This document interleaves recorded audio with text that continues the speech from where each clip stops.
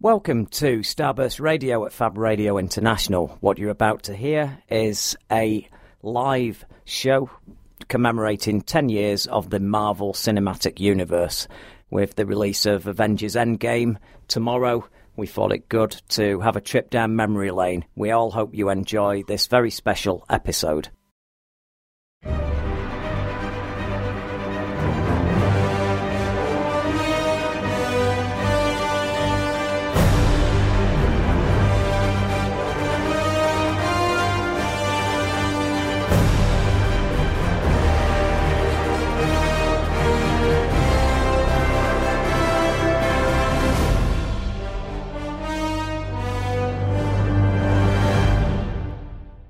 Somewhere in space, this may all be happening right now. An adventure unlike anything on your planet. The story of a boy, and a universe.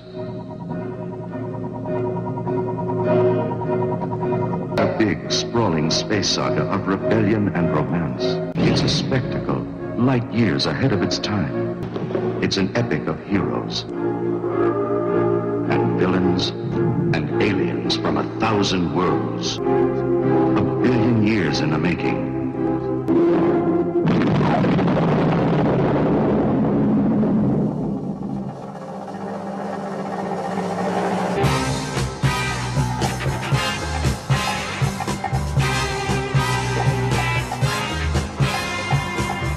You have reached the event horizon of Starburst Radio, the greatest radio show in the universe. Every Wednesday, 9 p.m. until 11 p.m. Exclusive to Fab Radio International.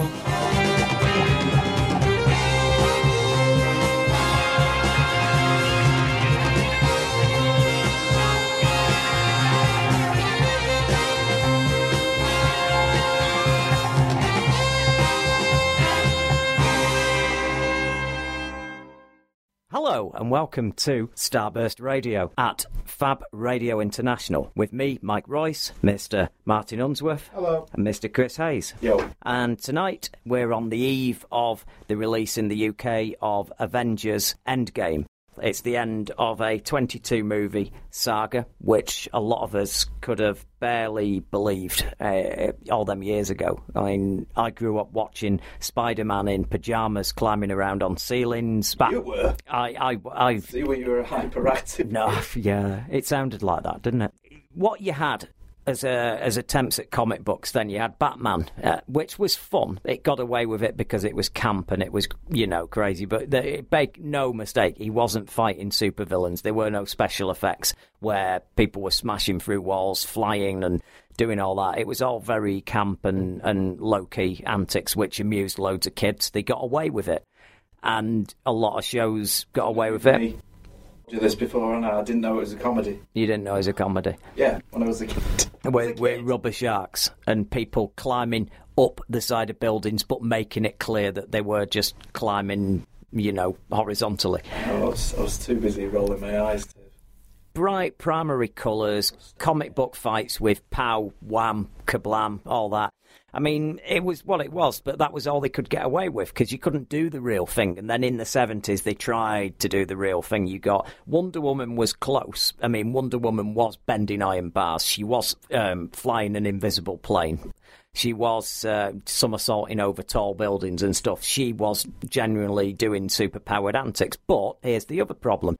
They didn't have enough money to have supervillains, so I think she fought a Nazi Wonder Woman in one episode, and the rest of the time she was just locking up drug dealers and fencers and pimps and bent politicians. And you had the same thing with Spider-Man. Spider-Man was fighting ninjas. He wasn't fighting, Dr. Octopus or Green Goblin. He was just locking up drug dealers and stuff. And you couldn't do it. I mean, Spider-Man famously used to swing off the same flagpole every week.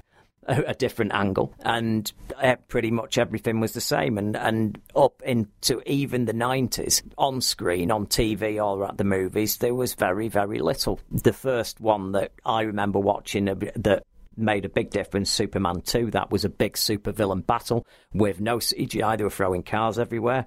That was a really great thing. I mean, DC nailed the first ever true comic book battle on screen with that movie, which doesn't it sadden you where they are now compared to Marvel. You move on and then got to the early 2000s, the millennial era. You did have Blade. Blade was amazing. I mean, that was a proper no-holds-barred comic book, which me being a fan of Tomb of Dracula was great, but still they hadn't got that universe where you'd be reading the comic books, there'd be double-page splashes where a crossover with the Avengers and the X-Men, or the Avengers and the Defenders, and you'd have a load of people, about 15 characters knocking seven bells out of each other with superpowers, with hammers, with laser blasts coming for their eyes, all that stuff on pages, but these massive big epic battles. You were nowhere near getting that.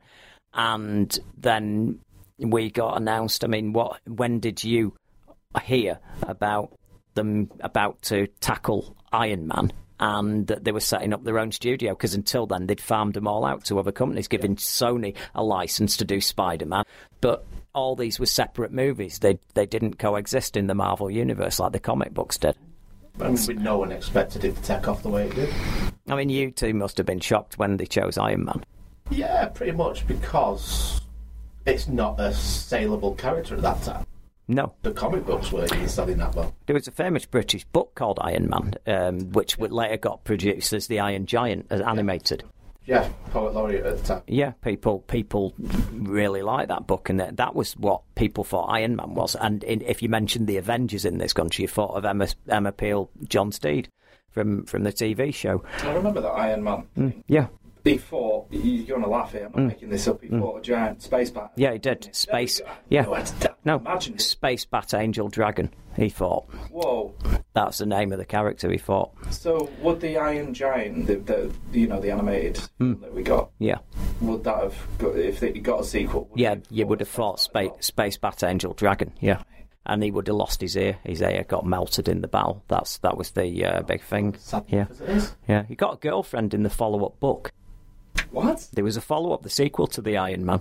Who wrote him? Same. I can't remember the author's name now, but it's the same person who wrote it. Incredibly famous. Yeah. One. He was married to. So it was the same author? Yeah, it was. So there's two books. Like, people don't know there's a sequel to Charlie and the Chocolate Factory. Oh, yeah. Yeah. The lift thing. Oh, it's weird, that book. God, it's weird, but it's wonderful. But I do understand why people have thought, maybe we can't film that. It's a bit too weird. But he fights the Vinicius Canids on a space station that nearly destroys Earth, and then they come back down and then end up at the White House. And that was going to be the third book. Just interject. It was Ted Hughes. Ted Hughes, yeah, that's the author. Yeah, There we go. He was married to Sylvia Plath. right. That's who I was trying to think of. So, and he wrote the two. What's the name of the sequel book? While you're checking, is it it was a girl he met? He got a girlfriend in the book. It was mandatory reading back in the day. Oh man, you did every school. This book got read to you because it was a really well written book, and it fired the imagination of kids. But when you mentioned I'm reading Iron Man, they just thought, oh, it's a comic book of that, comic book version of that book. They over here, Iron Man, not heard of him. That comic book was not available. Do you want to guess what it was called? The Iron Woman. It was. Yeah, I thought it might have been. I wasn't sure. It's a bit too much like the Iron Lady for my liking, to be honest. And you know the connotations that fires up. No wonder you've blocked it out. Yeah, exactly. So was it around 2006 that they announced it? Because Yeah. I remember Feige and Favreau and Edgar Wright Yeah. and Joe Cornish at Comic-Con, San Diego Comic-Con. That's the earliest memory I can recall of the... that's very unprofessional, Mike. I never do that. Oh, It's my phone going off. We should just pretend that was some kind of new jingle or something. What would it Yeah. alert? No, it was some information from Marvel Studios, Oh, well, to help us with the content of the show. That's what that was. To find Yeah. out what that was. Yeah. Don't spoil or anything. That's what he said. So I remember that San Diego announcement, and obviously we were familiar with Iron Man, but I remember the resulting, news stories throughout the media. It's like, who the hell is Iron Man? Yeah. They really did not know. I'm talking, your tabloid media and stuff like that. Yeah. No, it's absolutely it's crazy when you think back. It's crazy when you think back that they took a punt on that.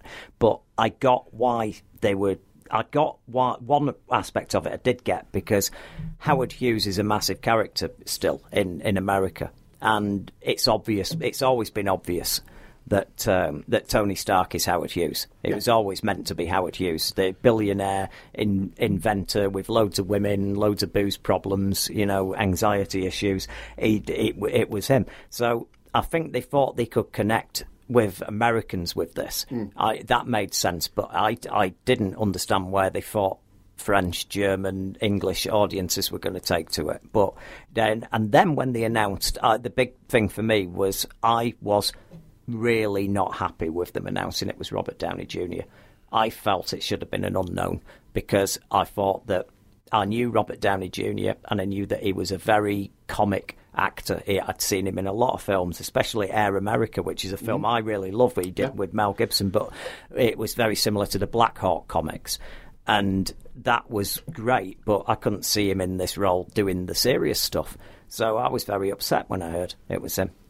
Which is, I wasn't upset. I was surprised. I was surprised. He was on his arse. He'd had a lot of troubles at that time. That as well, yeah. I thought he'd done an actual stint in prison, hadn't he? He'd done a long one. Yeah, really. He'd been in and out a few times. I mean, he kept relapsing. They kept sorting him out with drugs. I mean, that's the problem. He'd had that many problems. They kept sorting out these issues, and he would just go back and do it again. And at some point, you'd think they would go, oh, no, maybe this is too much trouble, but they didn't, and they give him a chance, and I'll say something though, he got given a lifeline and he grabbed it with both hands, didn't he? Yeah, and along with that shotgun that he liked the taste of.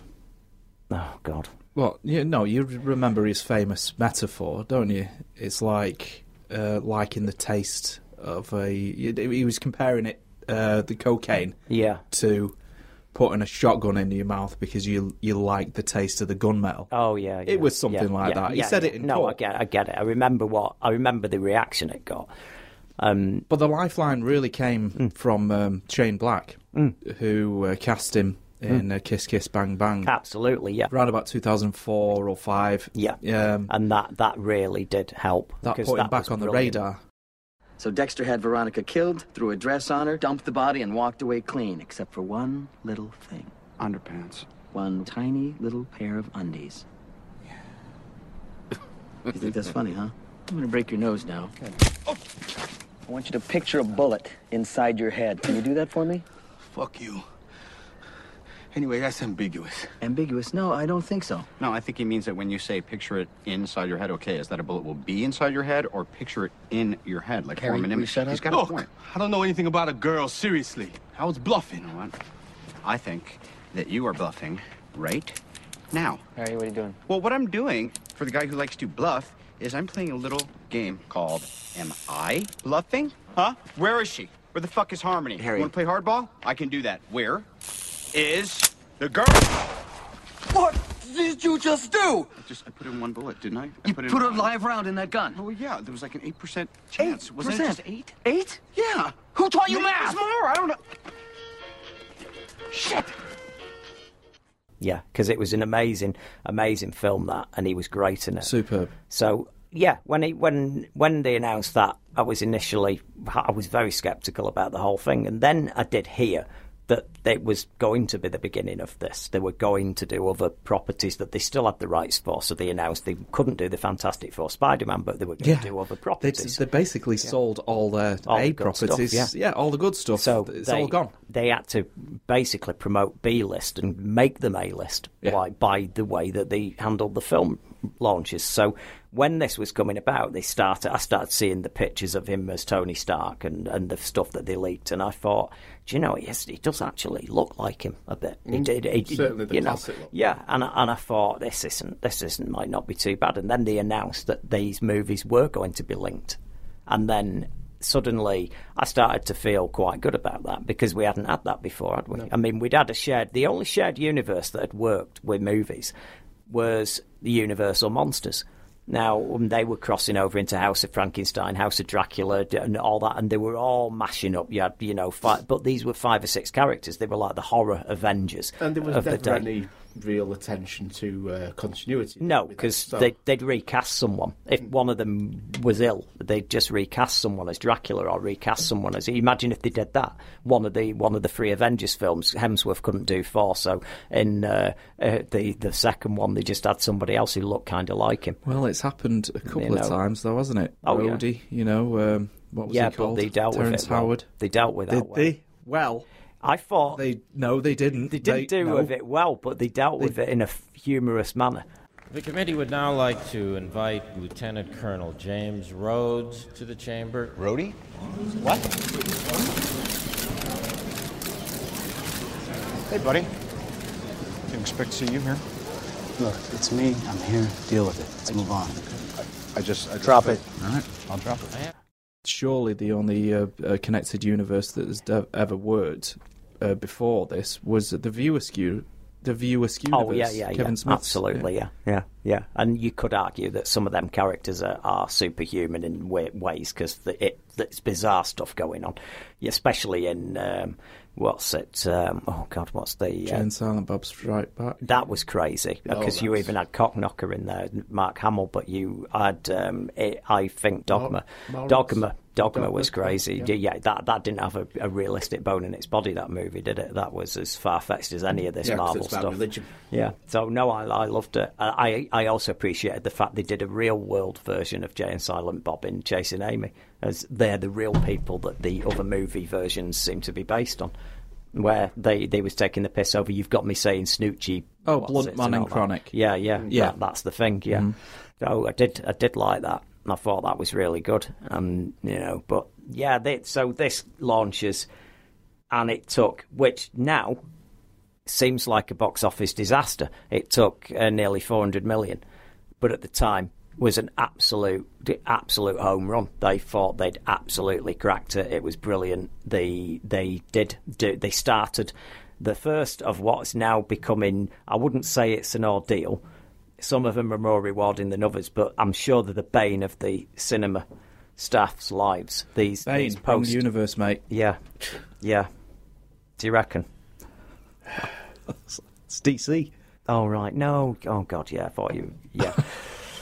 Sorry, not sorry. Catching up on what you meant then. They're saying having to wait till you've had 400 Chinese and Japanese render farm operators going up on screen, and the credits used to be, if you watched a movie back in the 70s, 80s, credits would be 2 minutes long or whatever. Maybe you'd have time for one song at the end if they ended with a song.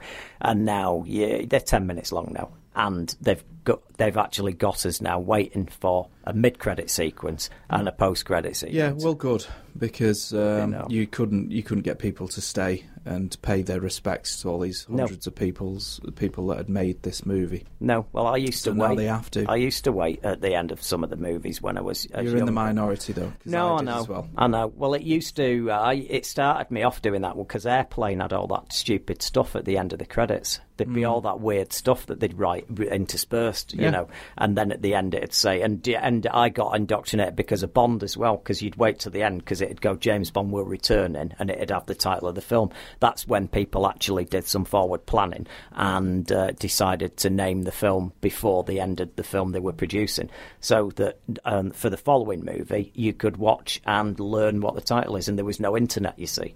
So at the end of For Your Eyes Only, you'd know it was Octopussy, or you'd know it was whatever, and that was good because you'd have a payoff for it. But these are good. Some of these post-credit sequences are good, and I think the first one in Iron Man was very important because it set up Samuel L. Jackson as Nick Fury, and it paved the way for the Avengers.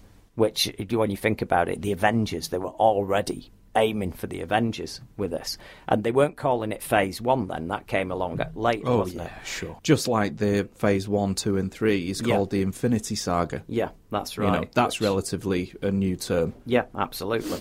Oh, I mean, the Infinity Saga got 22 movies, so what do you do next? Who knows? But the first one is going to be the next Spider-Man one, but following up Iron Man and that success, we ended up with the Incredible Hulk. Now, that's a weird one, that one, because it stands out it sticks out a little bit to me the post-credit sequence in that is the one that nails that to this whole saga, because it's an important one, because you've got Thunderbolt Ross, and then you've got Robert Downey Jr. there, and they're talking. It lends it more to being more merged, and I thought that was good. But that one does sort of stick out on its own. Incredible Hulk. I do like the battle at the end.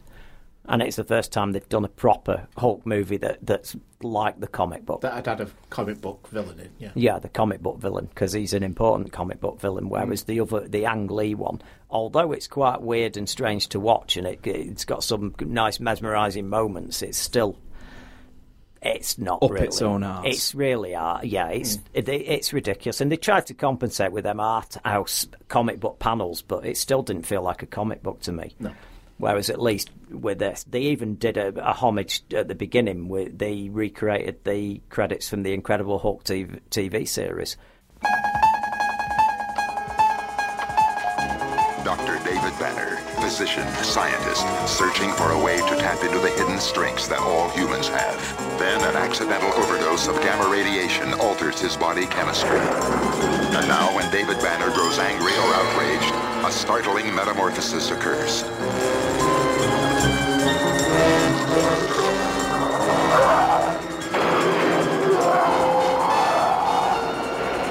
The creature is driven by rage and pursued by an investigative reporter. Mr. McGee, don't make me angry. You wouldn't like me when I'm angry.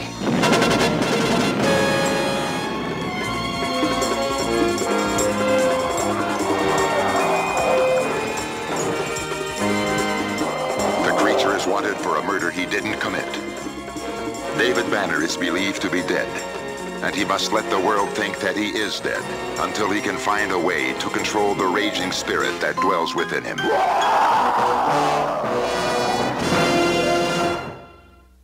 Which was good, but Ed Norton apparently was an absolute nightmare on this film.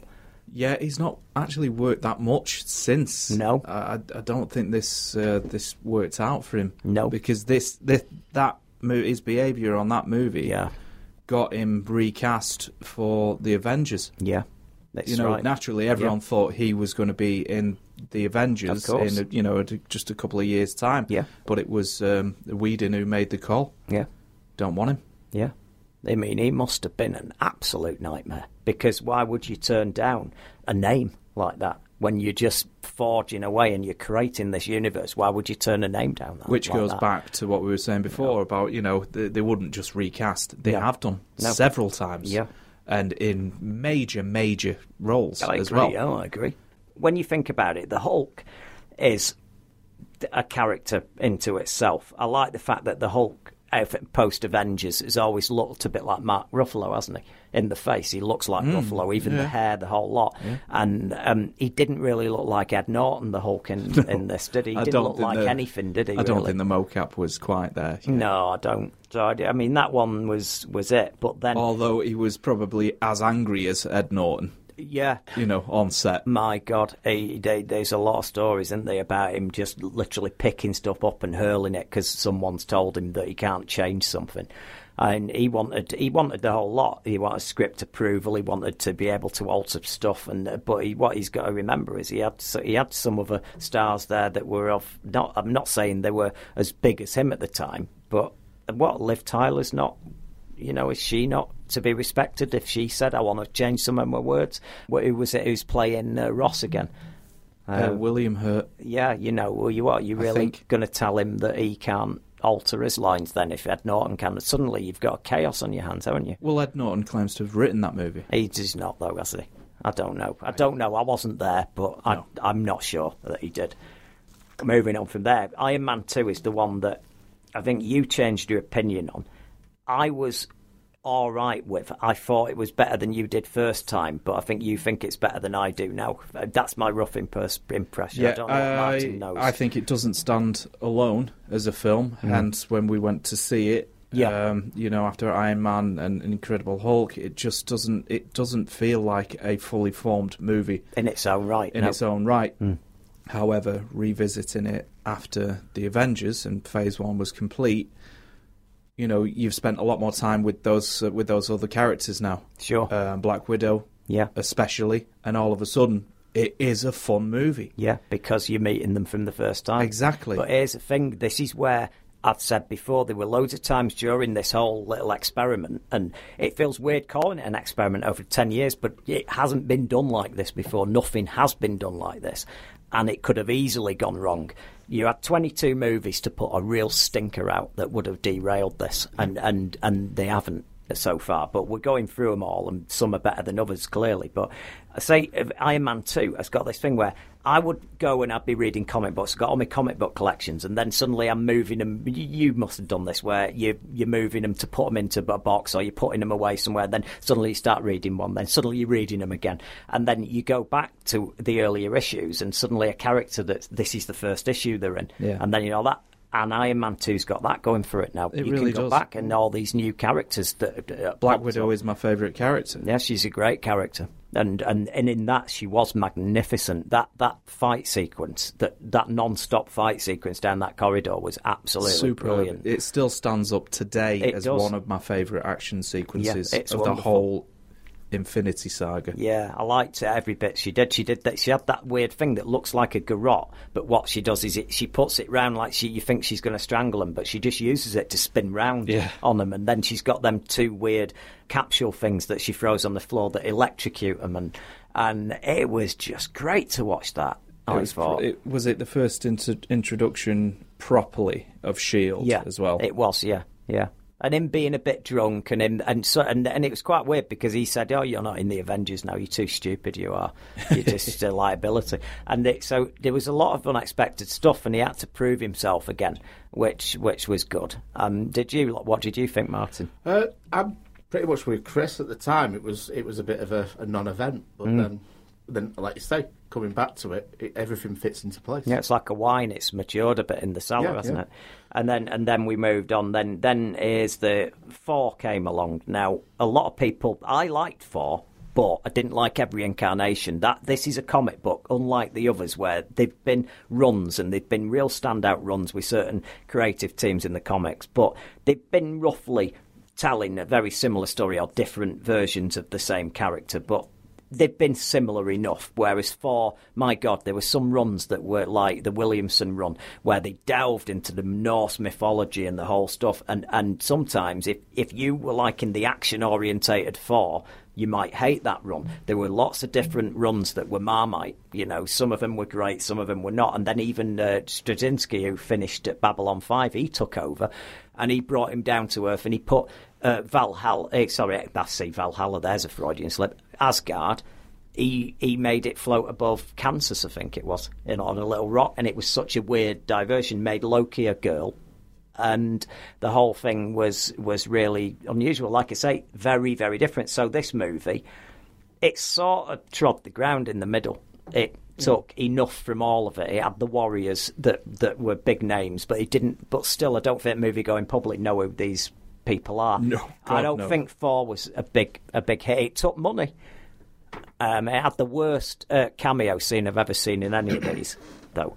Yep. Hawkeye. I remember. It was just so obvious that they wasn't on set. And that's where the connected universe stuff started to strain already. Yeah. Just a little bit, Yeah. So and to me that was a worry, because if they've had to resort to that, where they couldn't get Jeremy Remboy on set, you couldn't pay him a couple of quid. He wouldn't have wanted much for that. And this is movie 4. Yeah. So it didn't bode well, that, for me. But I did love Hemsworth as the character, and I've got to say, I didn't buy her as, I love her in every film she's in. Portman, she can do no wrong for me, but I thought that her role, I don't know, I didn't buy them two together yet. The character in the comic book, he falls for this nurse, and that's the whole part of the big love story. There was zero chemistry between those guys. That was it. Yeah. Whereas in the comic, it's a massive love story about he gets entangled on Earth and looking after Earth because he falls in love with an Earth woman, and that's part of the big thing. I don't think it did that very successfully, but the hammer, the setting in Asgard, the stuff that you needed to get across, the mythology, I thought it got across. But I do understand if someone says, "Oh, why are you into Thor so much? You're a bit boring, and he's a bit." But there was one scene in Thor where Hemsworth totally got it. And it was the bit where he's in the cafe and they bring him the beer and he drinks the thing and then smashes the goblet on the floor and went, another year. And that's him. That's him. He would be like that for. He's an arrogant asshole, but he'll fight for you. He'll fight for you. They didn't play up the fish out of water not enough as much as they should. No. There was the Kenneth Branagh's direction was very flat. It wasn't as... It's not his sort of film, is it? No, I guess. No, it needed to be a comedy. And, no, it was just too dry. Yeah, I agree with that. And I think, that was under a different director, you've seen what Hemsworth is capable of. Yeah. And yet, he must have felt quite constrained by Branagh. Yeah. I believe so. I think he is a good director. He's great, and Alan Taylor. But I've seen the films. Later. Yeah, I've seen the films that he does, and they're not this kind of movie. It was an interesting choice. I guess they wanted this to be more epic or something, but then we come on to this. I think, should we say if we hit our favourites on the fly, or shall we wait until the very end? We'll wait until we've completed phase one, and then to get ones that I am really excited this is about. the last of phase one, isn't it? Yep. So we'll all pick our favourites from phase one. No worries. Right, well, this one here, Captain America: The First Avenger, is one of my favourite movies ever made. Wow. I love it so much. I could watch it time and time again. I love the music, the song by Alan Menken in it, Joe Johnston's capture of that wartime era, the fact you had the embryonic shield there with a different version of Tony Stark, his dad still developing weapons for them all to use. The whole thing was brilliant. They managed to get Bucky in it in a believable way. They told the story, the definitive bit that where he's getting beat up by that massive guy in the alleyway and he kept getting up and he kept going, when he was puny Steve Rogers, and he's going, I can do this all day. And that was the character in a nutshell, the spirit of the guy. And all they did was, with that experiment, they didn't create a superhuman. They just made his body as tough and noble as his interior, his real self. He matched him up. And there were so many moments in that film that I watch and I love the costume, the set design, the special effects, the Red Skull, even though that guy really didn't want to be there. Hugo Weaving, he said it's the worst experience of his life, his working life. And he said he's never, ever going to play that character again, the Red Skull. Oh, well, he's not needed. Well, later on it turns out you were going to see him again. Mm-hmm. So Hugo Weaving, I must say, I didn't notice. Ross Marquand. Yeah, well... There we go, there's another recast. There. Yeah, but that one worked. I didn't even know it wasn't. I didn't even think. No. I didn't even think about it. You know who that is, Ross Marquand? No. From The Walking Dead. Oh, right, yeah. Boring gay guy, yeah.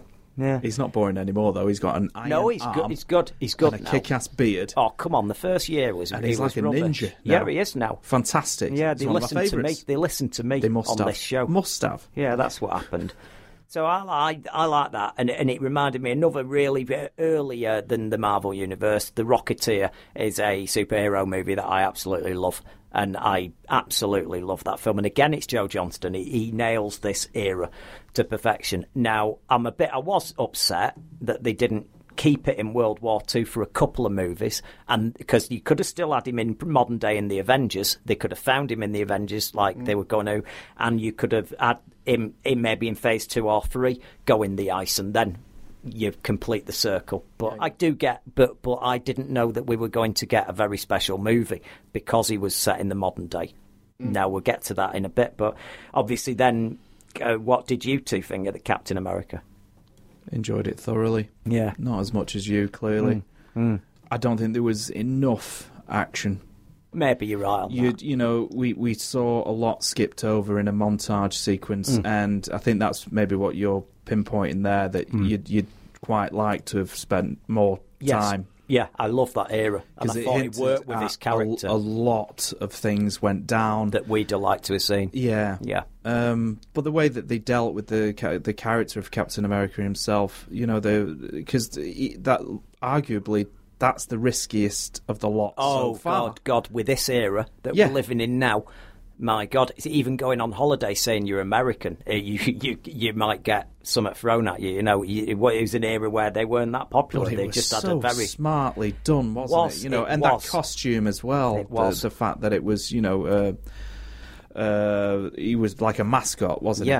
Yeah. That's how we got around it. Fantastic. And he had that goofy costume, and then Stark went, right, if you're going into battle, we'll actually have to make that. Yeah. And then suddenly you're not getting a silly reveal where he's just had a costume made for him and ta-da, look at me. It evolved without you even thinking about it. And he's so charming, isn't he? I love him. I think he's great. I didn't realise he was such a good actor in Fantastic Four playing, as you say, Johnny Flameboy. No.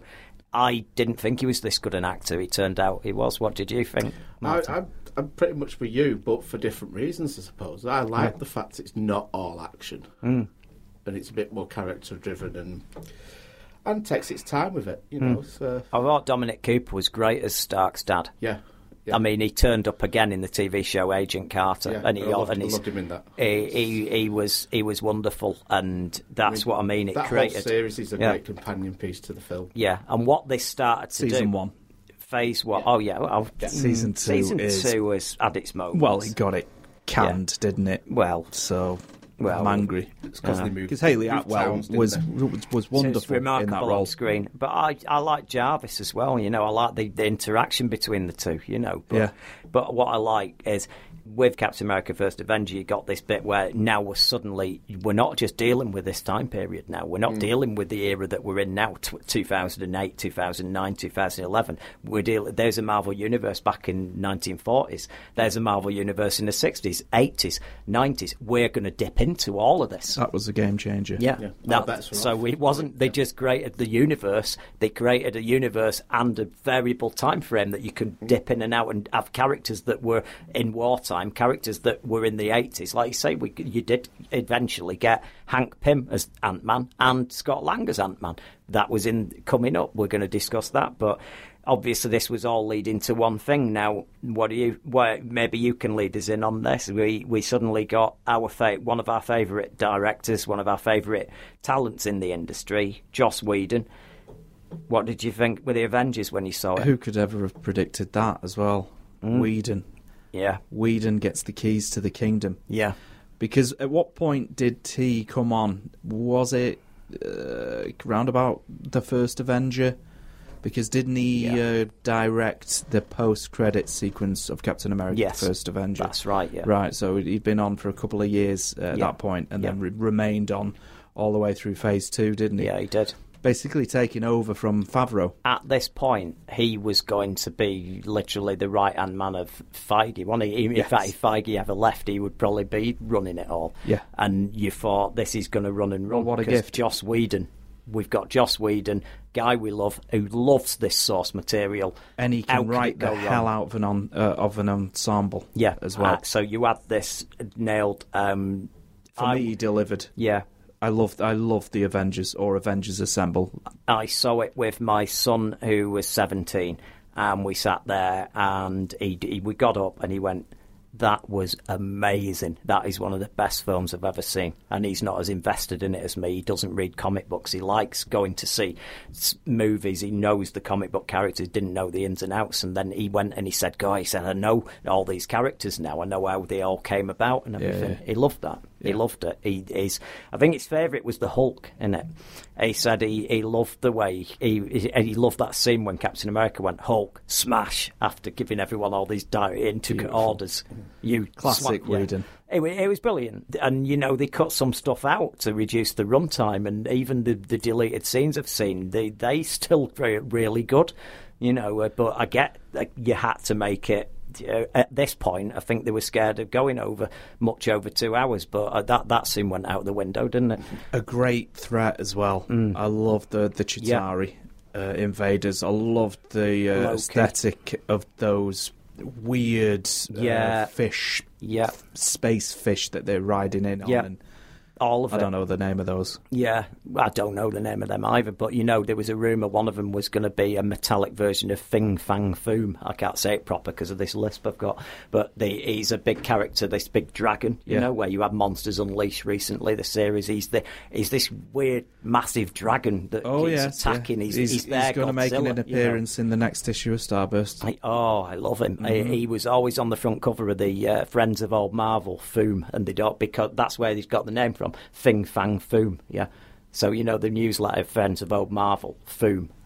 It used to be called the Merry Marvel Marching Society, and then they changed it to Foom, because it sounded more Stan Lee-ish. What? And then he created I don't know what he's talking about right now. Right, they had a fan club, and it was called the Merry Marvel Marching Society. And Stan Lee went, "That's rubbish. That's rubbish. Yeah, I want one Stan of these. I want one of these goofy anachronisms." So he called it Friends of Old Marvel. So you could have the newsletter would come in, it'd be Foom with a big exclamation mark.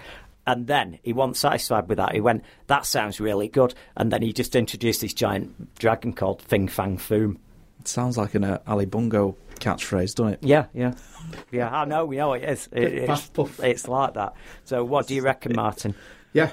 Avengers just laughed out loud all the way through. Yeah. Enjoyed every moment of it. Highly entertaining, wasn't it? Forgot to mention the comedy. Yeah. So that not was forced comedy either. It was good. At this stage, that brings Phase 1 to an unmitigated success. I mean, the amount of money they took with the Avengers, they broke the $1 billion, which they weren't expecting to do. And if they say they were, they're liars, because they were not. They were gobsmacked at the amount of money that took. And when you added all of that up, that was a serious amount of money. So we end up with Phase 1. And before we go to the break, what's your favourite Phase 1? Probably the Avengers.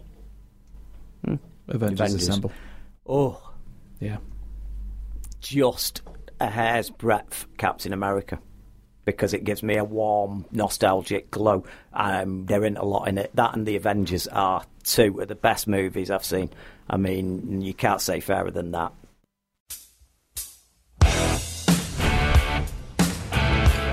No one's allowed to talk, is that it? You can't talk? No, you intimidate them. Good God, you're a woman. Is it better to be feared or respected? I say, is it too much to ask for both? I humbly present the Jericho. To peace. Tony Stark. Now you work for me.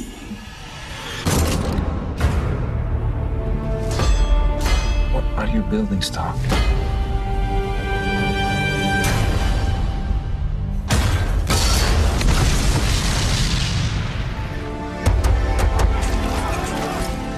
Your eyes are red. A few tears for your long-lost boss? Tears of joy. I hate job hunting. Yeah, vacation's over. Welcome home, sir. Put up the scanner, will you?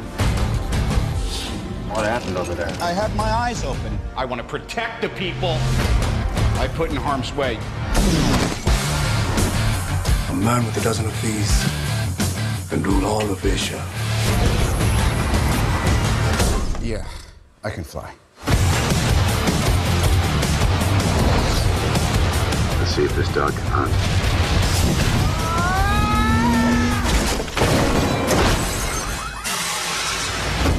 Sir, the upgrade is complete.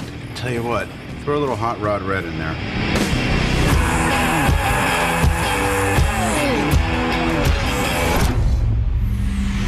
Damn. Good luck keeping up.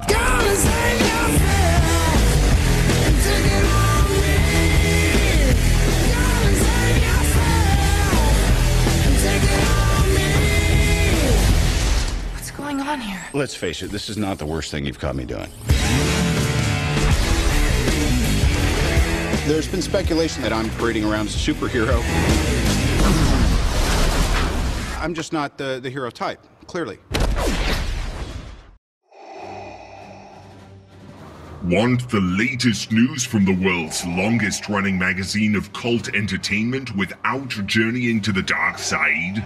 Catch the Starburst Radio Show every Wednesday on Fab Radio International at 9 p.m.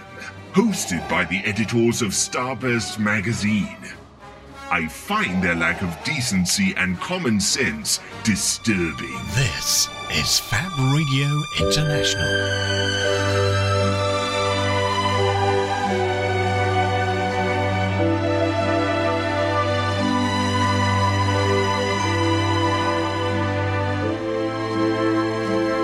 Embrace the alternative. And welcome back to Starburst Radio at Fab Radio International and our Marvel Cinematic Universe special as we catch up before the Avengers Endgame is released tomorrow in the UK. And we've got one or two emails. We'll be very quick. Loz is saying, hi, Lozinger here. He's giving a cheeky wink there, and I think that wink is to you, Mr. Hayes. Really looking forward to the Avengers. I presume you have seen it. Well, there is a review on starburstmagazine.com. We're not going to give our thoughts now. We're going to be adding our thoughts on as an extra to the podcast, which is going to go out. And it's, you knows, but we're going to do a build-up to it tonight. And we have another email off Alex Trembath, who's saying that the football's not going well. United are down, so he's tuning into something to cheer him up, and that's us, apparently. That's all right, because they've lost, apparently, so that's even better. Oh, well, there you go, time travel. Yeah. That's time travel. So, Phase 2 begins with Iron Man 3 and a trip down to London for me, Chris, and Mr. Paul Mount, who went to premiere, and we were sat in Screen 1, which is the most prestigious cinema in the UK, Screen 1, Leicester Square, Odeon, for this amazing premiere. And Chris turns to me and says, screen's not very big, is it? I'd be better off watching it on my iPhone. Yeah. Literally, that's what he said to me. Right, and then I got my iPhone out to demonstrate. And it was bigger. So, you know. The problem with them is that the actual auditorium's so big. It was huge, man. There was the stalls, there was the circle, and then we were at this other circle just above that. There were three bloody layers to it. A nosebleed. Yeah. So, anyway, it came on, and some people have moaned about this. I thought Shane Black did a good job, and it was more comedy orientated, but it also had a lot of dark stuff with Tony Stark going through lots of PTSD. Post-PTSD, I nearly got it wrong then. PTSD over the Avengers, because he did nearly die and he crashed down and all that. And go into space. He was having panic attacks and stuff, and that was great. And a lot of people were going, oh, he wasn't Iron Man much in this. And then we went through it, and it got to the key moment where the Mandarin had been in, doing that wonderful turn by my least favourite actor in the entire universe that's ever lived, Mr. Ben Kingsley. But I must admit, I did like his little, they'll never see me coming as the Mandarin. You know who I am. You don't know where I am. And you'll never see me coming. And then, suddenly, what happened, Chris? Because the face that he pulled when this happened, by the way, you'd love to have seen it, Martin, right? He just did this. I'm going to try and do it. And he just had a goofy grin, like, what have I just seen? He just turned to me when this happened. I can't remember what's he called? Trevor Slattery? Yeah, that's right. Yeah, fantastic. Yeah. So I love that. But it was so ballsy, though, wasn't it? Because you knew it was going to upset everyone. Look, I want to go to the movies and I want to be surprised. I know. And we're so used to formula, and we don't even think about it, but when you sit down, 9 times out of 10, you know, Act 1, Act 2, Act 3, based on, you know, the promo materials and the fact no one takes risks. Yeah. This took risks. Everything in this movie worked for me. Yeah. I love the PTSD angle. Yeah. It makes me care about the character. It adds more vulnerable. Yeah. And the Trevor Slattery twist, absolutely hilarious. I'll laugh my head what off. do you want? Do you want another goofy comic book villain with magic rings? And that wouldn't have fitted in with that well. Association with, you know, a terrorist organisation. Well, you know what they did? They tried to do the Mandarin by having the organisation known as the Five Rings, they called it, in the first one. And it was a cursory throwaway thing. So I thought, oh, well, that's them dealing with the Mandarin. So we've had the Mandarin in for comic book completists. For the fans. But you got to remember, right, the Mandarin is a very racial, stereotypical Asian guy in a weird wizard robe with magic rings. And it's a bit of an hard sell, really, isn't it? Of course Even it is. with some of this, because we hadn't had Doctor Strange at this point, and it was still trying to be grounded to a degree. Even the Avengers was more grounded than it's ended up. It's gone totally cosmic now, but they built up to it being as wacky as the comic books, but they did it slowly over 10 years. And at the stage they did Iron Man 3, I don't think you were there. And I think if they had a comic book crazy wizard with crazy rings who looked a bit like Fu Manchu, I think that there might have been a few issues. I think it would have clashed with the terrorist angle. Yeah, it would have. Because you've had the crazy, frost giants and stuff of Thor. But that's in a separate realm. So Earth at this point was still reasonably seen to be, any of these fantastic forces were, as you were saying, fish out of water when they arrive on Earth if they've come from their realms. But I liked it, and what I did, you do realise, obviously we know there was a kick-off over the Mandarin thing, and they sort of... Massive. They was massive, and it never did. And I'm a completist. I love comic books being... You're a purist. I'm a purist. Yep. But even I said, well, that was an interesting twist, but... They did the extra, didn't they? That's one thing we've failed to address here. Yeah. In the phase 1, the introduction of the much missed Marvel one-shots that were included on the DVDs. Yep. Can you remember which movie it was that? Funny Thing Happened on the Way to Thor's Hammer, which is a great title. First one, and that was Coulson. Coulson and his mate Oscar. I don't think he was there, was he? Was he just in the car outside? Because he just interrupted a burglary and then threw some cans, knocked him out. Store. Yeah, and it was really kick-ass. It showed you what he'd be like in Agents of S.H.I.E.L.D. And then the follow-up was The Specialist, was it? Where it was they were basically talking about Tony Stark, weren't they? Apparently the Consultant was first. The Consultant. Oh, well, that was the first one. And then Funny Thing Happened, Yeah. So they eventually did a Marvel one-shot where they kind of retconned. They did the Trevor Slattery the shit back shuffled. Yeah, reveal. Trevor was visited in prison. Yeah, and basically warned that the Mandarin was onto him now, and the Order of the Five Rings or whatever his organisation is. So it did actually play back to the first movie in that order was real, and he's the head of it, and he's found out he's took his name in vain, and he's in for some trouble. The terrorist group, historically associated with the Mandarin, officially they're dormant, but evidence suggests that they're becoming more active.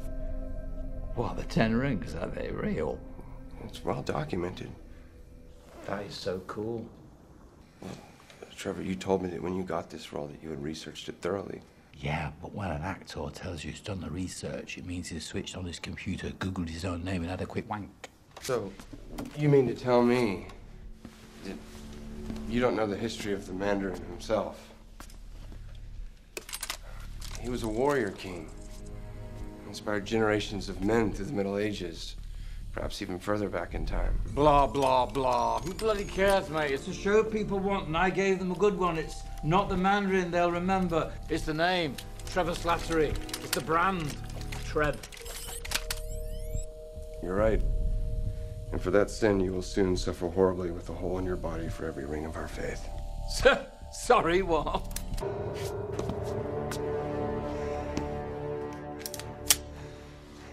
Consider this a lesson in what's real and what's not.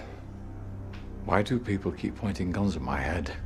Please, I don't want to die. I don't want to die. Target acquired and imposition extraction unit mobilized. I'm not the one that's going to kill you, Mr. Slattery. I'm here to break you out. That's nice. Not really. You see, there's somebody who wants to meet you. Do I know him?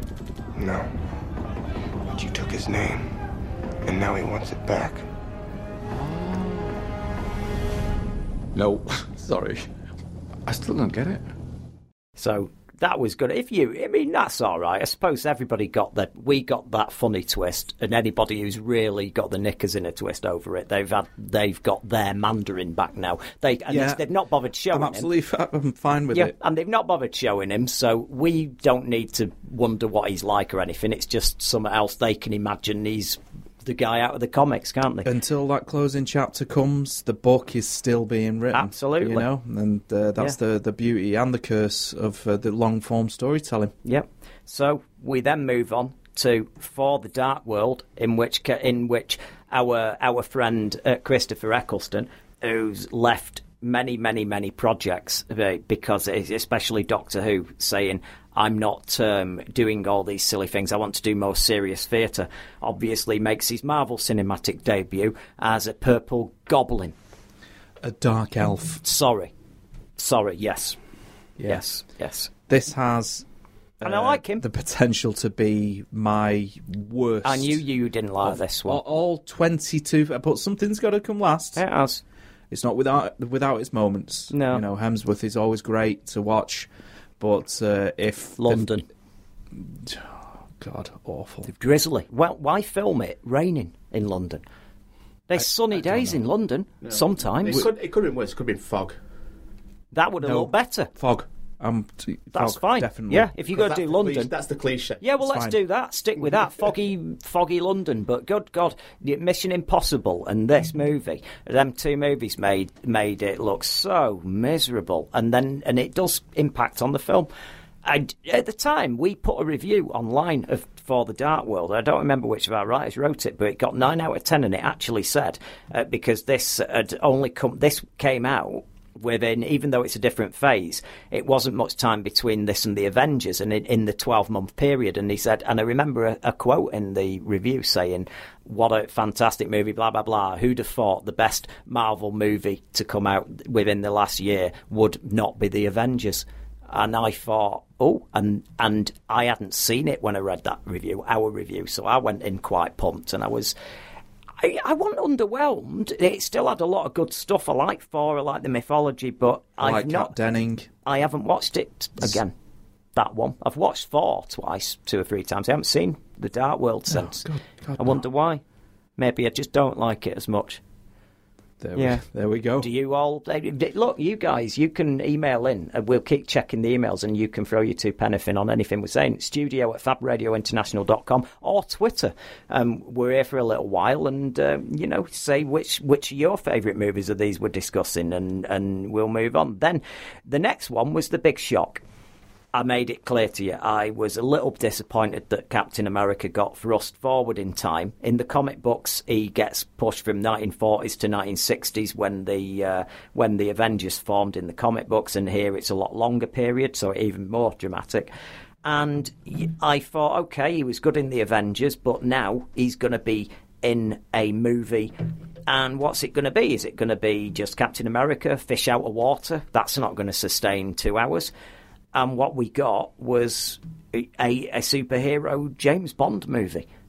And it's one of my favourite entries in this entire saga. And that is Captain America Civil War. So I think we've gone there from one of the worst received movies. No, we've not. I've got it wrong, sorry. I said Captain America Civil War. I meant The Winter Soldier. Oh, right. So No.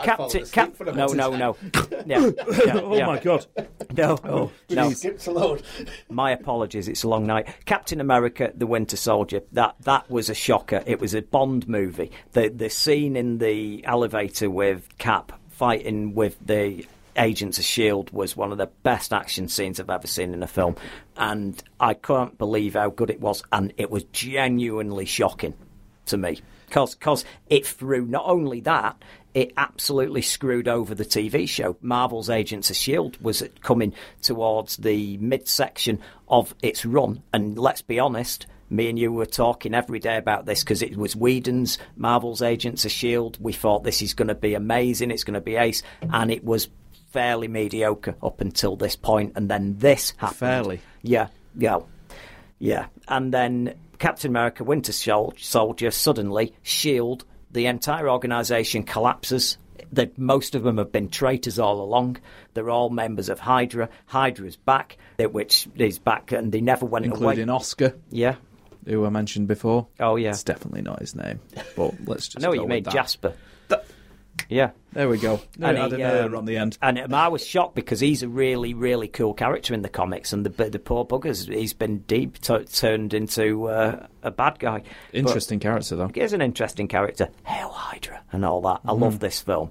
And it shocked it, but immediately, talk about tie-ins, the Marvel's Agents of S.H.I.E.L.D. the next week suddenly turned into a different show. It did, yeah. Really got because of this kick movie. Up the arse, didn't it? With this, and it kept the momentum to the end of that season. And I thought the bit with Thor's boots, when they tied it into the Dark World was good. Little did we know this was coming. Yeah, little did that. Do you remember that, Martin? I do remember they couldn't afford. They couldn't afford Hemsworth's face. If anybody saw this episode of Agents of S.H.I.E.L.D., they tied it in before the Dark World because were they in London at the same time or something? And then there's something on screen. Yeah, they went to clean up. Oh yeah, the mess, the Dark World. Yeah, and they showed a clip on TV, but they cut him. You just saw his boots. Because obviously the boots don't demand a big feed. Landing. Yeah. So Winter Soldier, this was the Russo brothers' debut movie in the MCU. This is what got them the big gig. It's incredible. And I don't think they've ever been better. No. I know that's a controversial statement, but the action in this movie is second to none. It's non-stop. It's all the way through. It's got you on the edge of your seat. It is an amazing drama. It's an amazing spy thriller. It's an amazing action movie. It's an still incredible, very funny. And it is. It's got comedy going all the way through it. It's got a lot of black comedy. And all the time, the stakes are hideous. Everything you've been invested in, because this is like this is at that point you've been invested in 8 films previous. This is the 9th movie. You're approaching the halfway mark, and they've gone and took a wrecking ball to everything you thought. Because up until now, S.H.I.E.L.D. was the centre of this, wasn't it? Mm-hmm. And this organisation, it's like having James Bond and suddenly MI6 and the British intelligence disappear and he's on his own for 2 or 3 movies. I was going to say, don't they do that in every James Bond movie? Yeah, and then he's back to normal at the end and then he's burnt out at the beginning of the next one, then he's back at the... Yeah, that's the Daniel Craig era of Bond. The more realistic one would be... My God. They just throw everybody under the bus and so to it. So surely this is phase 3, that's easy for me to say, and with phase 2.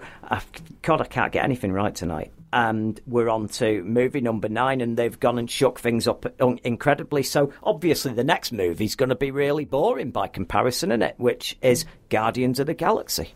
An almost impossible movie to make in this day and age, and one in which one of our writers bet me 20 quid and said, this is a joke. If you're not going to make a movie, take any money, it's going to be their first box office bomb, and I don't even care what a Rocket Raccoon is. And that's what he wrote to me. And I said, nah, you're wrong. Yeah, I remember it well. Yeah.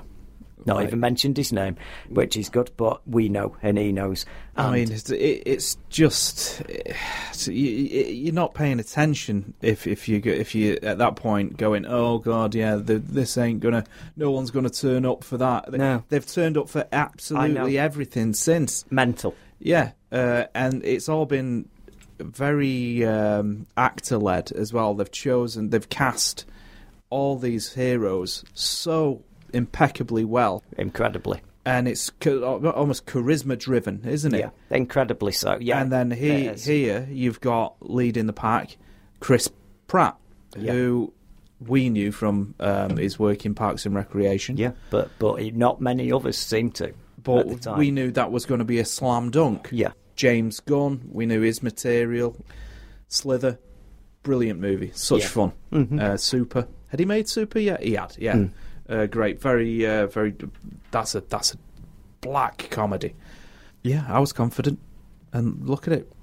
It couldn't have been any better. There were 2 versions of the comic book. One version had Commander Vance Astro and Starhawk and a few other characters, and it was very weird, sort of like an LSD space saga in the 1960s. It came out about the same time as the original Captain Marvel comic, and this was when they were trying to open up the comic book universe into the Fantastic Four had discovered the negative zone, so you had a weird new world there, and they brought us out into space. But that was set in the year 3000. When they brought the Guardians of the Galaxy back, they brought back a character called Star-Lord, and got him to obviously meet Groot and all that, and that was based now. So that was based in the current Marvel. But this lineup that they chose to go with for Guardians of the Galaxy was the new one. Now, you're thinking this was made in 2014. That bunch of characters only got introduced into comic books in 1995, whereas the original lineup was 1960-odd. And yet what they did is some of the characters that are in the peripheries, like Star-Lord's mentor, he was one of the guys that was in the original lineup. Are you with me? So they gave me both versions, sort of. Everything I liked from the original comic, the 60s, that some of them characters were in this with the new vibrant lineup, and Rocket Raccoon and all the main players from the newer fans of the comic books. I remembered Rocket Raccoon from the 80s. He used to appear in the Marvel UK Transformers comic as a backup strip. That's right, yeah. That's right. And he's the earliest one of him and Star-Lord. Star-Lord was first seen in the UK in the UK Star Wars comic by Marvel. He was the backup strip, and he was drawn by John Byrne. And that's where I found out about Star-Lord. Right. So these characters, that's where Star-Lord's first appearance is, in that UK Star Wars comic. Right. And it was reprinted in colour in the States, and it's been around, but they've had a lot of different versions of him. And this is what the joy of this is, that Guardians of the Galaxy gave us a Marvel Comics Star Wars movie. That's what it felt like to me. A very big universe. You got all the bits that they were hinting at if you were watching Marvel's Agents of S.H.I.E.L.D. and had heard about the Kree. If you'd heard about all these other bits and bobs, it managed to pull everything together. Plus, suddenly Thanos is getting more important, because you've seen Thanos at the end of the Avengers, and he's the big bad behind all this, the Tesseract. Even though they didn't know what they were doing at that point. But it doesn't matter. Listen, if they're making this up as they're going along, they're doing a okay job of that. Like every writer in the entire world. Yeah. So take it, all three of us like that, Phil. Yeah. I like it. Martin's unequivocal. That's the first one, though. You've just gone, absolutely. That and the Avengers. Yeah, it is. Yeah. I do think it's somewhat overrated. Right. Yeah. I don't like the blue humour. Oh, you big girl's blouse. What do you mean? What do you mean? You blue humour. What's wrong with blouses? What? I mean, what do you mean? You like rude humour? No, I do. You watch rude stuff. I watch rude stuff. Not like porn. I mean, you've laughed. You've been watching films with me, and there's been some really crude gags, and you've laughed. Yeah, but this is a movie for families, and then you've got masturbation jokes. Give me that joke. What's that one? He says, "Don't shine a black light on this, anywhere. If you do, it looks like a Picasso painting." Meaning that I didn't even know what that meant myself.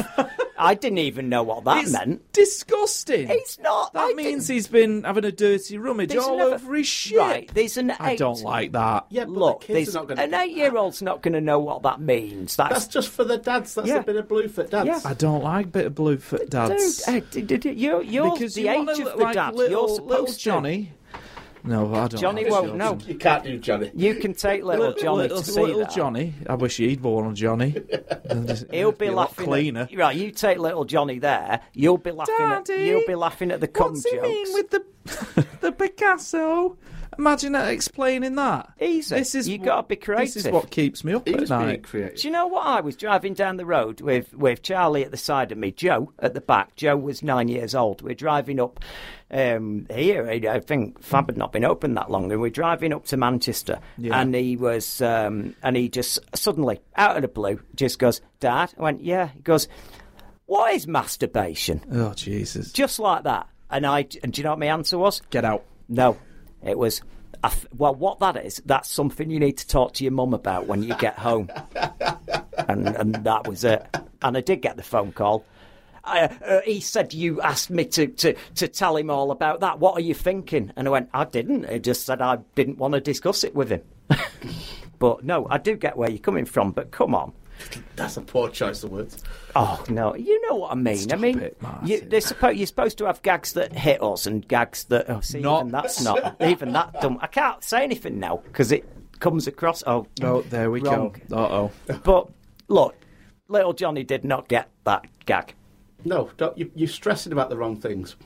I'm not stressing. No, I'm just he's got saying. a point of view. You're offended by. I'm not offended per se.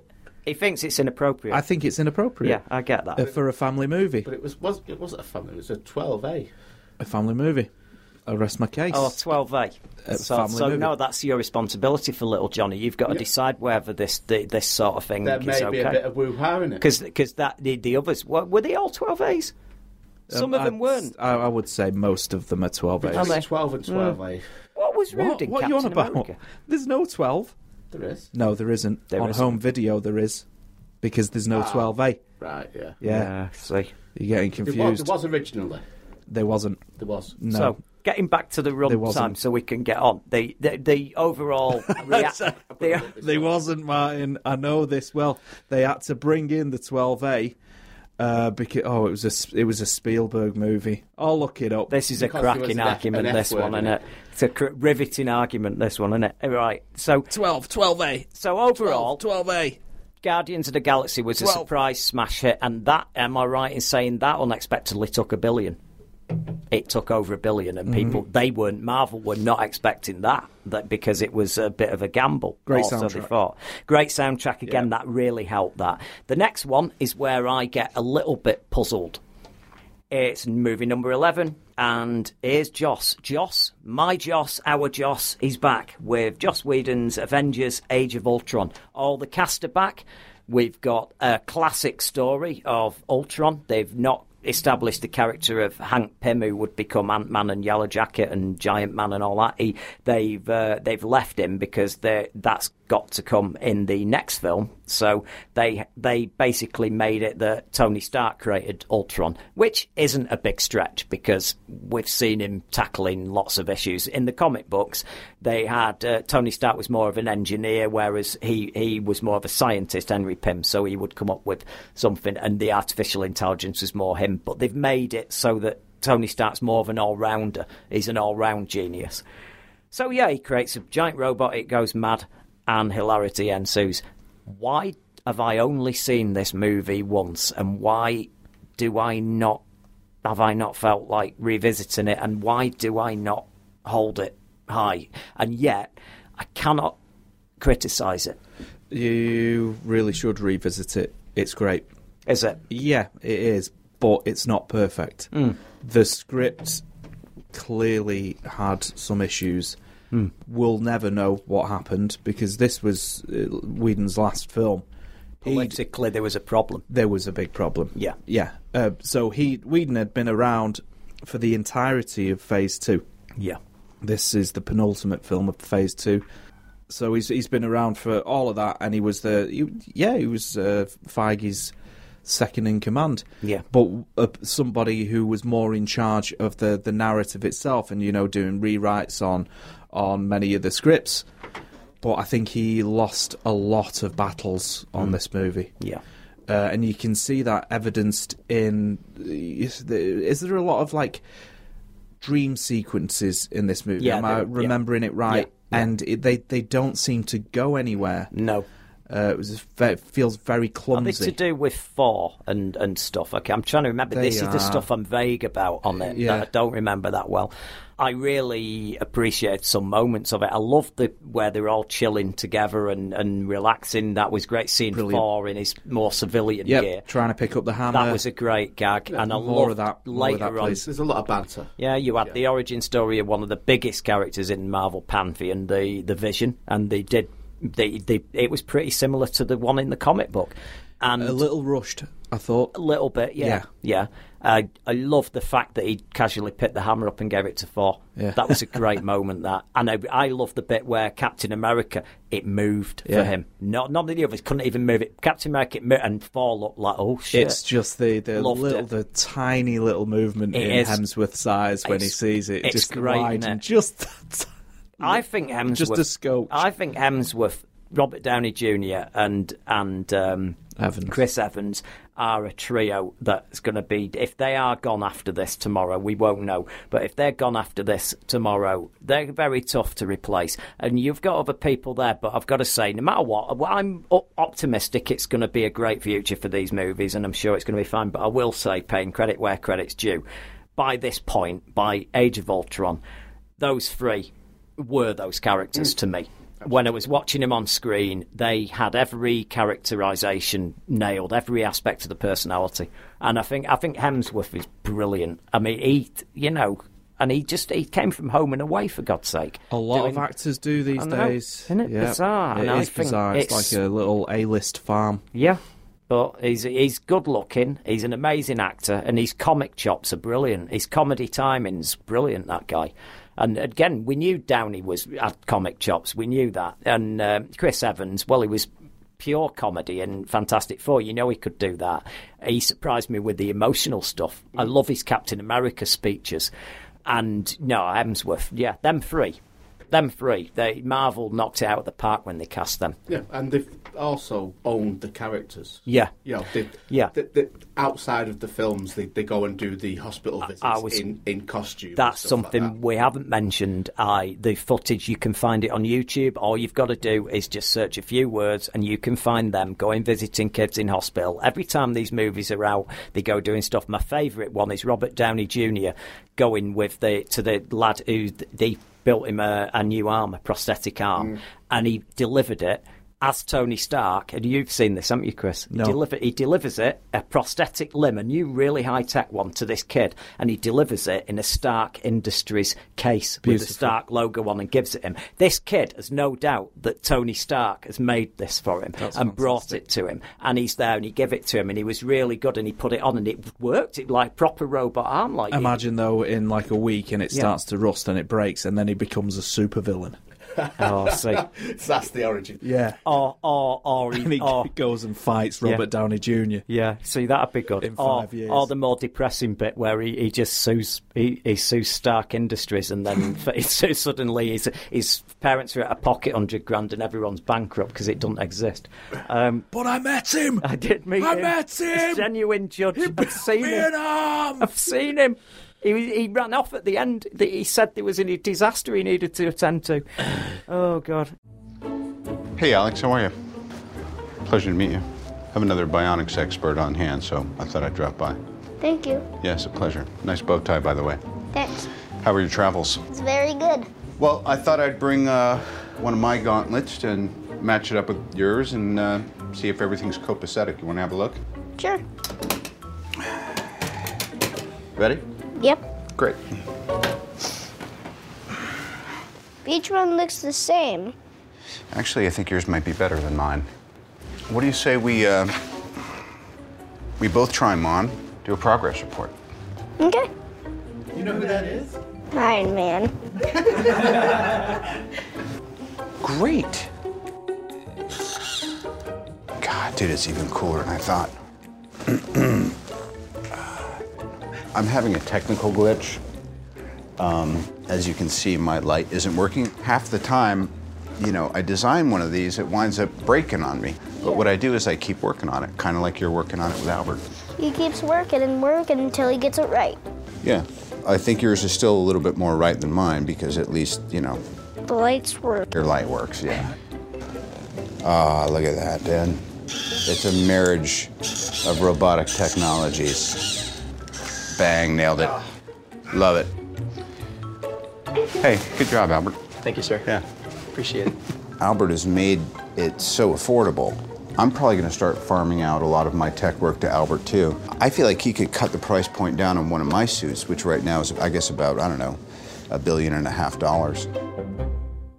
That warmed my heart, that, when I saw that one. That was brilliant. So, yeah, Age of Ultron said goodbye to Joss Whedon, who left, and he swore that he's never going to work for Marvel again. Whether he does or not, I don't know, but it's a bit of a bridge to burn. I don't remember him saying that outright. People have said that. I mean... Yeah, people have said that. You know, they've said that he has sworn that he wouldn't no, he's not come on. He's not. They never do, though. They don't go on YouTube and go, this is me. My name is Joss Whedon. I am never working for Marvel again. Do they? Exactly. They just tell the mates, and then the mates gossip, and then it ends up on the internet, doesn't it? And some of it's true and some of it isn't. But this next one, we move on to, this is the end of Phase 2. They decided to end with Edgar Wright's original production, who walked away at some point again, and I don't know the exact reason. I'm not sure. Do you? Well, that's what we need. Ant-Man. Yeah. Go on. So Ant-Man, Edgar Wright was at that original 2006 Comic-Con San Diego appearance, the announcement that they were starting this connected universe. He'd already written a draft of Ant-Man with Joe Cornish. It was meant to come a lot sooner than what's that? 10 years later. Yeah, 9 years later. Because in the actual comic books, he's one of the founding Avengers. He's a character. 1963, he was created. But Edgar Wright's a busy boy, and they shuffled things around. So all that time, all those many drafts, Edgar Wright starts it. You imagine how long pre-production is on one of these things. He could have been working 9 months on this solid, Absolutely. Just in the run-up to principal photography. I think it was 1 week into principal photography, he announced that he's left. Yeah. Do you remember the cornetto of solidarity that Joss Whedon tweeted to him? Yeah. I hear you, brother. No, I get it. Yeah. Feige was eventually asked about it because it was the creative differences. Edgar Wright staged them, and Feige said that it was just a case of Wright wouldn't accept his notes. They were giving him notes, and he was like, you eventually realise, you're going to ignore all these notes. And that was it. They they had a word, and they went their separate ways. Yeah, but that's got to be hard on Wright, hasn't it? That was when he put all that work in. You saw the test footage of this film, before you'd seen half of the other stuff, and he gets kicked off his own movie that he's been developing for 10 years. Yeah, I know. Well, he'll still hurt. I can't imagine if I'm assuming he didn't go and see the film. I'm maybe getting it wrong here, but in my head, I think I remember him saying he has not seen it. Yeah. I don't think I could have. No, because there's a lot of set pieces in that movie that are still straight out of the Edgar Wright and Joe Cornish draft. Yeah, they're credited on it, but they brought Peyton Reed in, and he did a new draft, and he directed it as well. It was great. The Thomas the Tank Engine sequence at the end, that's apparently straight out of Edgar Wright's draft. Yeah, of course, yeah. There'll be bits, but I thought they did a great job with it. I love the narrative. I love the new comedy heist angle of it. I like the fact that people like me who remember Henry Pym got Henry Pym as Ant-Man. We got Ant-Man and the Wasp at the beginning. They managed to cover the period of the 1980s and de-age Michael Douglas so that he looked like he did in Wall Street, that looked perfect. So you then suddenly see an old Agent Carter who's head of S.H.I.E.L.D. in her last years there in the 1980s. So that's another era. So you've covered the 40s to 50s, then suddenly you've got the 80s again, and this is bit more of wibbly-wobbly casting again, though. Yeah. Isn't it? Because you've got Dominic Cooper playing Stark's father. No, it's... you have in the earlier... Yeah, and then he just transforms into... Mad Men. Fella. Yeah, I know. Yeah. John Slattery. John Slattery. Yeah. At the beginning, they just. So they're switching him in and out, aren't they? Yeah, they are. So they're both playing him. What they needed to do was CGI a version where some of the features were sort of similar and both. What would that look like? I don't know. Yeah, but it doesn't make much sense that he's suddenly become, because he's thicker set, his bone structure's different. He could not look more different. You couldn't turn into that guy. No. If you did go on the run when you were Dominic Cooper's age and then they caught up with you at that age, they'd just burst down the door and go, right, we got a warrant for you. Oh, it's the wrong place. Yeah. Sorry. Wouldn't they? It's just the dude from Mad Men. Yeah, I know. That is a problem, but But I do like the fact that they were fleshing the years out. Yeah, and at some point, there's very few eras now that they've not at least tried to flesh out. Yeah. And I love the fact that you got the original Adventures of the Ant-Man there, and then he's out, and now you've got the new Scott Lang version. But the best thing, my favourite person in it was Evangeline Lilly. Yeah. No, I mean, weren't you surprised? I mean, you know that she was good anyway, but she played a character that her character was great in that. I always loved her in Lost. Yeah. She was charming. Superb. Yeah. So I love the sidekicks. Yeah. Oh, they were great. The storytelling. Michael Pena. Yeah, I loved it. Absolutely loved it. And they experimented a bit with a lot of the size changing stuff. Was brilliant how they did it, and I loved it. I thought it was great. And I thought after what I liked about that was you had Avengers: Age of Ultron, bang, and then this was a much smaller little movie, and it was literally but it was you're right. It was very entertaining, and it was a really good light comedy, and a hell of a lot of fun, and that was how you ended out. It's weird, because you'd think they'd have ended this phase with Avengers Age of Ultron, wouldn't you? But no, that was a good one to go out on, and everybody said that this was the point where every other movie, all the pundits were out there going, hey, they were just saying every single one is, this is going to be the end now. This will be the one. And they said, who's going to see Ant-Man? Yeah, still took 700 million at the box office, and that was that, and that was the end of Phase 2. So you can't move on till you've given Rudd some love. It wasn't mentioned in that entire thing. No, Paul Rudd.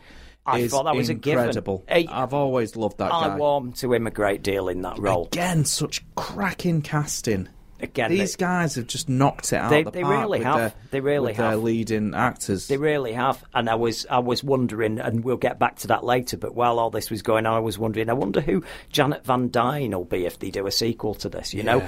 And I love the fact that Rudd, some of Rudd's lines in it, some of his one-liners were brilliant in that film. And, I've got no doubt that he'll have improvised a lot as well and thrown in some of his own suggestions. Him and can I say Michael Douglas?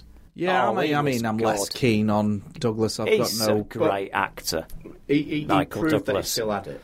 Oh, Michael Douglas is a great actor. He's a good human being as well. Some of the stuff he's done, very much so. Very much so. Gives a lot of money away. Does a lot of good stuff. I only know him for his jumpers. And his sex addiction. Yeah. Oh, well, he's a good guy. He's all right. And I mean... Knocking off a younger woman.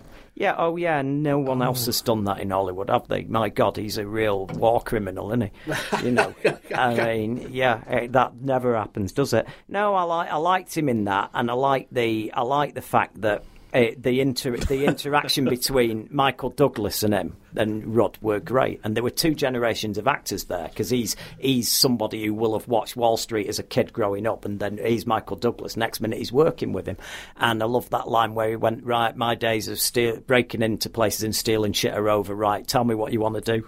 I want you to break into somewhere and steal some shit. Classic. It's a great line, and you know that's it's wonderful. Anyway, if we can have a quick break, we'll get back and we'll finish off with Phase 3. But the problem is Phase 3 is a bit longer, so we're going to have to pick up the pace a little bit. Hello. This is the famous actress Susan fucking George again. These bozos drafted me in again to cover their asses. They intended to do a simple 90-minute show that covered the Marvel Cinematic Universe as a lead-in for Avengers Endgame.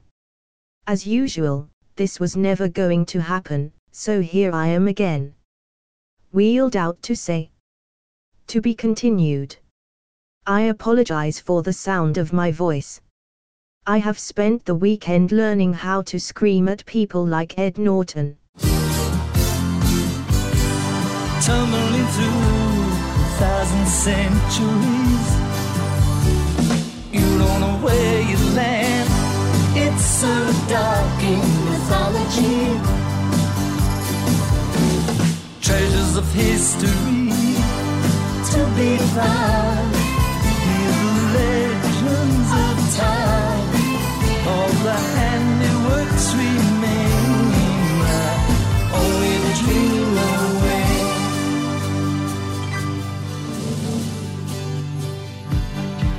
Orion, Orion, Orion,